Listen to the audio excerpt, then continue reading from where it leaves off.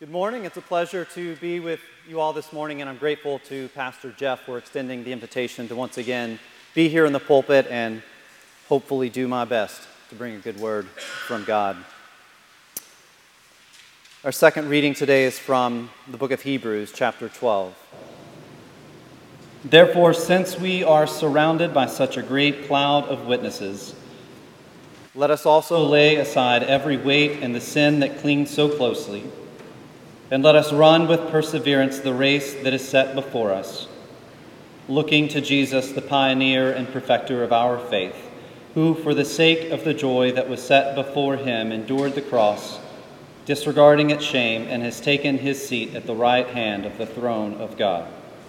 Consider him who endured such hostility against himself for sinners, so that you may not grow weary or lose heart. This is the word of God. Thanks be to God. This summer here at Wesley Memorial, we've been exploring our faith by focusing on the various statements made through the Apostles' Creed. Until now, much of the Creed has focused on the beliefs we hold about the Trinitarian God, that is, what we believe about God the Father, about God the Son, Jesus, and about God the Holy Spirit. Today, however, we focus on two statements: that we believe in the Holy Catholic Church and the communion of saints. And these statements mark an important shift in the Creed. They move from our belief in who God is to our belief in who we are in light of who God is. And this is potentially difficult. In some ways, I feel like Jeff may have set me up and planned to be gone on a difficult day. That's not the case, by the way.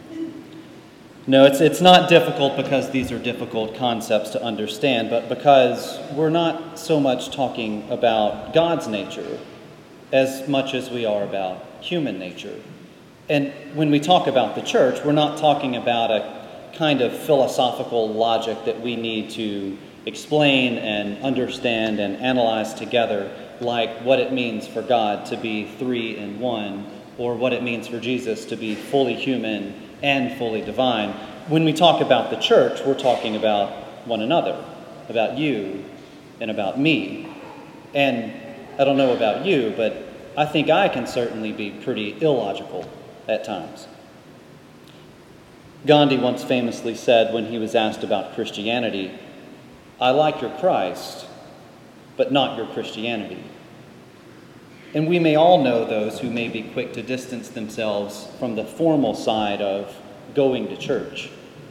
We may have heard people say they are happy to be spiritual, but not religious. Each of these statements signal the ease with which many people like to think and to talk about God and about Jesus, but they may have more than a few misgivings about the church.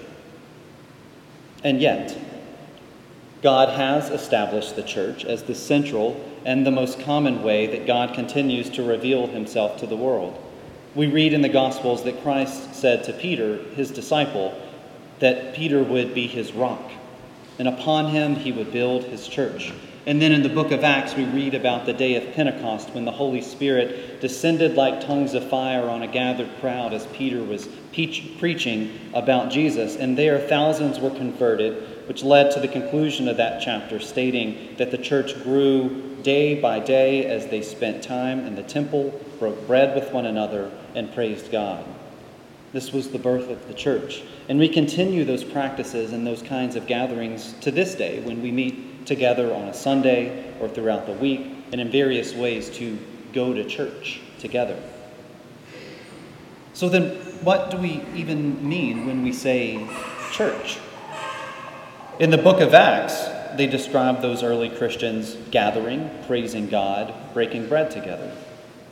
The United Methodist Church has a very formal-sounding definition in the Book of Discipline stating that the church is a community of true believers under the lordship of Christ, where the word of God is proclaimed and the sacraments duly administered. And many of you may know the familiar song that defines the church. It tells us the church is not a building, the church is not a steeple, the church is not a resting place, the church is the people. You know the rest? I am the church. You are the church. Feel free to join anytime, Frank. We are the church. Together, all who follow Jesus, all around the world. Yes, we're the church together. Each of these statements signal an ease with which many people like to talk and think about church. And there's nothing wrong with any of those. But if we go all the way back to the Apostles' Creed, we find a few brief but very important talking points. That is, the church is holy and Catholic, and it has something to do with the communion of the saints. These first two adjectives, holy and Catholic, that is, Catholic with a small c, meaning universal, they help us articulate a very distinctive nature of the church. These two characteristics set the church apart from any other kind of gathering we might attend throughout the week, any other group to which we may belong. And they set the bar incredibly high. To claim that the church is holy, that's to say that the church is without blame, that it's a perfect institution. And I don't have to look much further than myself than to say there may be some disqualified individuals as a part of that kind of institution. It reminds me of a quote from Groucho Marx, the comedian, when he was asked about belonging and leaving a club in Hollywood, and he said he wouldn't want to be a part of any club that would have him as a member. I'll be the first to admit I have difficulty calling the church holy if, in fact, they include me as a member. Holiness is a high standard. And yet we believe the church is holy, but not because of our faithfulness to God, but because of God's faithfulness to us. This is the story of God's people throughout all of Scripture. God called Abraham to be set apart, called Israel to be a great nation through which all the world would learn of God's love. And yet, time and time again, Israel wandered away from God, fell away from His way, and the prophets were sent to call them back to faithfulness. But even the prophets, many of them resisted that. Think of Jonah. Think of Jeremiah. And even Peter, not long after Christ said upon him he would build his church, on the day of Christ's crucifixion, Peter denies him 3 times. As Christ's church, we are this same set-apart community. At times we have great faith. At times we are in need of a whole lot more. But always we are the community that God continues to choose to be the most common and the most consistent channel of spreading God's love to the world, of spreading God's grace to a world in need of redemption. And it's because we are Christ's church, not an institution of our own making, that we can claim to be holy. We go on to say that in addition to being holy, that we believe the church is Catholic, that is, that it's universal, that it has a unity that spans across geographic and cultural divides. On one hand, we may understand what it means and how distinctive it is to say that we believe in the resurrection of Jesus Christ, that claim alone is distinctive enough and specific enough to unite us as believers and followers of Christ, regardless of any other difference that we may have. And yet, the reality is finding that unity is incredibly difficult. The Apostle Paul, in the first chapter of his letter to the church in Corinth, we read a later part of it as our first reading today. This letter to the church, 1 Corinthians, was written only about 50 years after Christ's death. And already we find Paul scolding church members in Corinth because they're claiming different factions, that they belong to Paul, they belong to Apollos, another teacher, or they belong to Christ. Skip ahead 1,000 years, and the Eastern Orthodox Church splits from the Roman Catholic Church over a variety of theological disagreements. 500 years after that, Martin Luther nails his 95 Theses to the church door in Wittenberg. And again, throughout history, these fractures continue. A few years ago, I visited Tangier Island, a small island in the Chesapeake Bay off the coast of Virginia. Tangier, it's a beautiful island, wonderful people, no more than half a mile square, no more than 700 total inhabitants, and it has 2 churches. One of which, Swain Memorial United Methodist Church, has been there for almost 200 years. It's a beautiful church. And down the road, the New Testament congregation, founded in 1946 because a group of church members at Swain Memorial had some sort of differences they couldn't agree on, and they packed up and went down the road. There's only one road. Unity's hard, and it's hardly the norm for the church. And yet, we continue to profess and to believe that we are, in fact, one body. John Wesley once commented on the divisions he saw in England between the different groups of Christians, and he remarked, "Though we cannot think alike, may we not love alike. May we not be of one heart, though we are not of one opinion. Without all doubt, we may." Swain Memorial or Living Testament Church, Church of England or the Roman Catholic Church, North American or African, those who may look like us or not look like us, those who may or may not speak the same way, who may or may not pray the same way, or who may or may not vote the same way, as the song goes, because Jesus Christ is the same today and forever. Yes, we are the church together. Not because we are the same, but because we serve and follow a Christ who is the same today and every day, in all places and in all times. That's what we really mean when we say we believe in a Catholic church. That despite all that may separate us, the love of Christ is big and strong enough to unite us. We are all one in the family of God.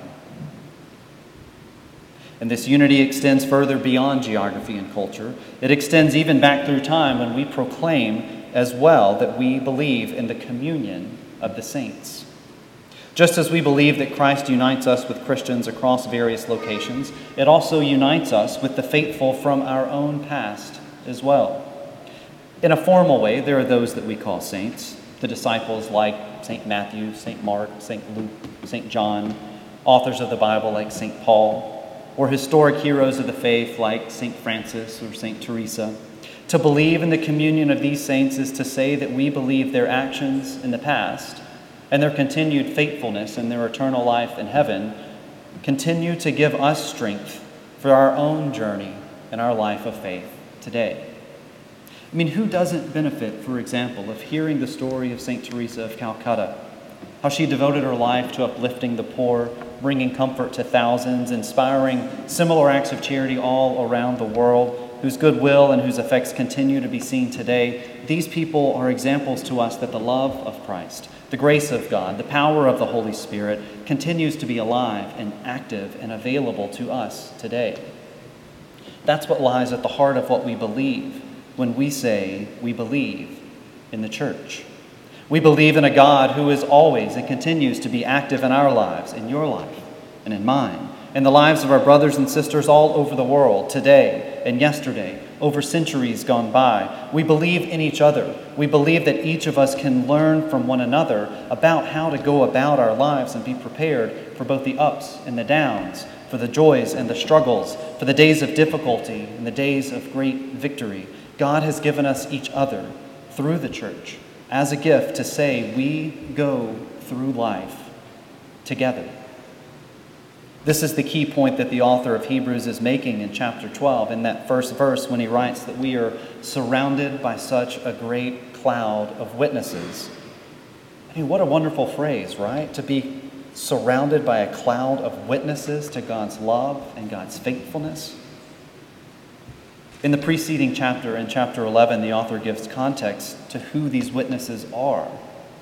He encourages readers to have the same faith that began back at the beginning of humankind with the faith of Abel. He talks about the faith of Enoch, the faith of Noah. He goes on to remind us of the faith of Abraham and Isaac and Jacob, the faith of Sarah, the faith of Moses, the faith of Rahab and Gideon and Samson and David and Samuel, of all the prophets and the men and women throughout Israel's history who lived exemplary lives of faith. And then he concludes with the most important transition that begins chapter 12 by saying, therefore, we have all these incredible people who had such great faith and who came before you. And therefore, since we are surrounded by such a great cloud of witnesses, since all those who came before us are still a part of our journey today, since they're with us and around us, we run this race of faith with perseverance together with the saints and with one another and with the assurance of victory through Jesus Christ. Over the last few weeks, you may have, like my household, watched quite a bit of Olympic sports in Tokyo. And some of the highlights over the past week have been the track and field events. So it seems fitting that our scripture today focuses on a vision of faith as a race that we run. What do you picture in your mind when you hear this? The initial image we may have is that we're a sprinter, running as fast as we can towards a finish line. But given the context of the preceding chapter, what the author of Hebrews seems to be setting up is not an image of a single runner headed towards a line, but rather what we might today refer to as a relay race, where we're only running one section of a larger team effort. That's the critical therefore transition in the passage. This is a race that didn't start with us. It began at the moment God created human beings in his image. And the saints before us have all run their race, and they've handed off a baton to us so that we can continue the race after them. We take that baton from our parents, from those who may have sat in front of us in church every week, from someone who may have invited us to church for the first time, from the pastors and the ministerial staff who serve this church, or for men and women who lead the children's programs or the Bible study programs throughout the week, where they organize local missions in the community and draw us out of our own lives. This is the community that we stand in line with. And they run their race, and they hand that baton to us, and we run ours. But here's the secret. Hebrews makes it clear that our goal isn't to run with our own strength. It isn't up to do this by ourselves, to pull ourselves up by our bootstraps and to train for our own faith to be strong. No, we keep our eyes on Jesus, the author and the perfecter of our faith. Jesus is the one who gives us the strength to get through the race of faith and life together. And in Christ, we already have assurance that at the end, there's victory. When we profess our belief in the church, we claim with a 2,000-plus-year-old confidence that although God could do it on his own, God has instead chosen to work through the church as the primary means of redeeming our world. And it baffles me and it humbles me, but that's the case. Here we are. Here we are despite ourselves, believing in a church because we believe that it continues to be the place where God gathers his people together to worship and to pray, and to find ourselves in a long line of people whose successes and whose failures are all a part of the great unfolding of God's plan for redemption. We believe the church is holy, not because we are, but because Christ is. And we believe the church is Catholic, not because we are united in love, but because Christ is calling us to be so. And we believe in the communion of the saints not because we are anywhere near sainthood, but because we are trying to get out of our own way so the Holy Spirit can work every day to move us closer and closer to being more like Christ in all that we say, in all that we think, and all that we do.